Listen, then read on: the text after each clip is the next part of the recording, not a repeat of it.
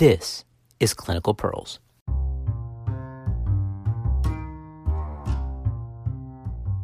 That feeling that you're just on the edge of puking it all up all day long is terrible. Those are the symptoms of hyperemesis gravidarum. What is the role of H. pylori with this condition? Let's find out.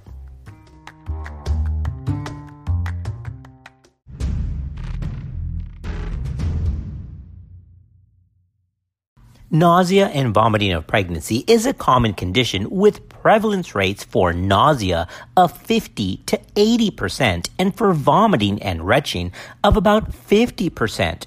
No single accepted definition of hyperemesis gravidarum exists. It is a clinical diagnosis of exclusion, so that's important to remember. And this is based on the typical presentation in the absence of other diseases that could explain the finding. The most commonly cited criteria includes persistent vomiting not related to other causes, a measure of acute starvation like large ketonuria, and some discrete measure of weight loss, most often at least 5% of pre-pregnancy weight.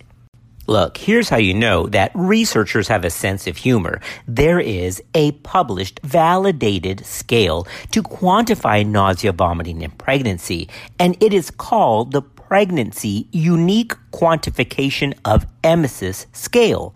Those letters are PUQE. Yeah, that's right. That's called the Puke Scale. As always, as we said before, topics for the podcast come from our real-world cases. Well, since I am post-call, last night I was asked to consult on a patient at about 10 weeks pregnancy with a known intrauterine gestation, which is not a molar pregnancy, for hyperemesis. Of course, the differential diagnosis included a variety of issues, including gastrointestinal conditions like achalasia, hepatitis, pancreatitis, and of course, intestinal obstruction. The more common issue under gastrointestinal conditions is biliary tract disease, but other conditions can also mimic hyperemesis, like pyelonephritis, ovarian torsion, and even certain metabolic conditions like hyperthyroidism, diabetic ketoacidosis, and in rare cases, even porphyria. There's also some neurological conditions that can present with persistent nausea, like pseudotumor cerebri, vestibular lesions, and of course, atypical migraine headaches. There's also the possibility of psychogenic conditions or drug toxicities or drug intolerance. And later on, when persistent nausea occurs at about 20 weeks or longer, which of course is now way before the onset of typical nausea and vomiting, which is usually before 10 weeks of pregnancy, the differential includes acute fatty liver of pregnancy and even preeclampsia, again, later on towards the second half of pregnancy. In working up the consult, of course, we did the usual battery of tests and even included a right upper quadrant ultrasound to look for biliary disease. When discussing with the physician possible etiologies, we discussed H. pylori. The physician, however, was unsure about the association between H. pylori and hyperemesis. However, that association has been well documented even as early as the 1980s, according to the ACOG Bulletin on Nausea, Vomiting, and Pregnancy, which is Practice Bulletin number 189 from January of 2018. The college even makes reference to H. pylori. It is stated in that bulletin, quote, treatment with antibiotics and H2 receptor antagonists is safe in pregnancy. Gastric ulcers should be considered in patients with persistent hyperemesis who are unresponsive to standard therapy, and consideration should be given to test for Helicobacter pylori infection. All right, when we come back, let's take a look at the data starting back in 1998 by a publication by Peter Frigo relating H. pylori to hyperemesis gravidarum. Let's take a look at that next.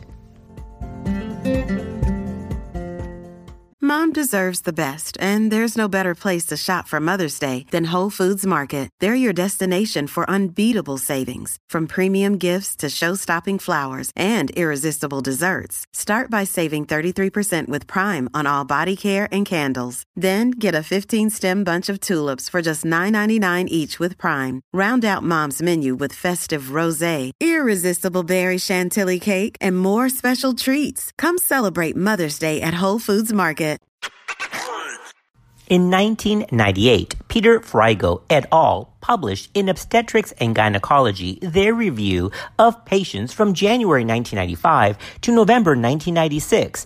They enrolled 105 patients with hyperemesis gravidarium in this prospective study. The H. pylori serum immunoglobulin, IgG, was checked and compared to those in asymptomatic gravidas matched by week of gestation. They found that positive serum IgG concentrations were found in 95 of the 105 hyperemesis patients. That's 90%, compared with only 46% of controls. These authors concluded that H. pylori infection may be a causative factor in hyperemesis gravidarium. Then, skip along to 2014 in the American Journal of Obstetrics and Gynecology. A team of researchers sought to investigate the presence of H. pylori as a biomarker for the diagnosis of hyperemesis gravidarium. Dr. Painter of Academic Medical Center in Amsterdam and colleagues conducted a systematic review and meta-analysis aimed at evaluating the utility of biomarkers in the diagnosis of the condition. Now, because there's no clear reference standard for the diagnostic workup for hyperemesis gravidarium, the investigators defined the reference test as a history of any combination of nausea, vomiting, dehydration, weight loss, or hospitalization based on nausea or vomiting. All right, now a quick disclosure before we get into this Painter publication.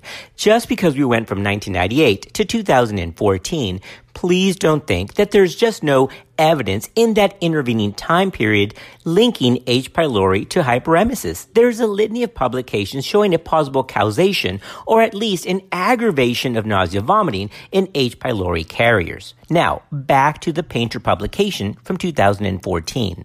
This team identified 81 studies covering 9 biomarkers. Among these were human chorionic gonadotropin and thyroid hormones, leptin, estradiol, progesterone, and white blood count. Associations with hyperemesis were inconsistent, although lymphocytes tended to be higher in hyperemesis cases. Now, 26 studies included H. pylori. Most studies used immunoglobulin G antibodies against H. pylori to determine whether women were infected. More than half of the studies showed a significant positive association between H. pylori and nausea and vomiting or hyperemesis compared to pregnant asymptomatic controls. A meta-analysis on the presence of positive H. pylori serology in women with hyperemesis compared to those who are asymptomatic gave an overall odds ratio, here it is, of 3.2. Diagnostic meta-analyses of 19 studies showed a summary sensitivity of about 73% with a specificity of 55% for diagnosing hyperemesis compared to controls. So, what did this study show? It showed that there was definitely at least an association between positive serology testing for H. pylori and subsequent hyperemesis gravidarium. The most recent meta-analysis on the subject between H. pylori infection and hyperemesis comes from February of 2018.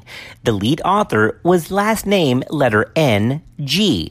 Yep, that's the lead author's last name. They used a total of 38 cross-sectional and case control studies with a total of 10,289 patients which were eligible for review. Meta-analysis revealed a significant association between H. pylori infection and hyperemesis gravidarium during pregnancy, with an overall pooled odds ratio of about 1.34. These authors concluded that H. pylori infection after meta-analysis was associated with an increased likelihood of hyperemesis gravidarum during pregnancy, and that given the high prevalence of H. pylori infection worldwide, detecting H. pylori infection and the eradication of maternal H. pylori condition could be part of maternal hyperemesis gravidarum management.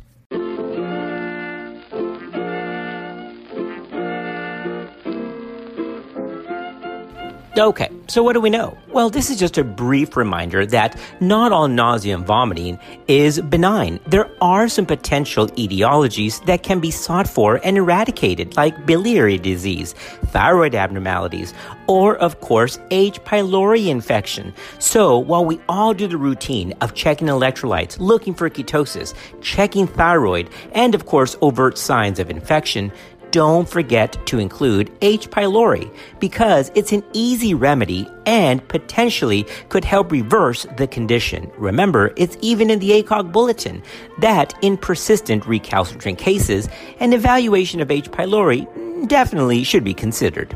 Hey, thanks for listening to this episode of Clinical Pearls.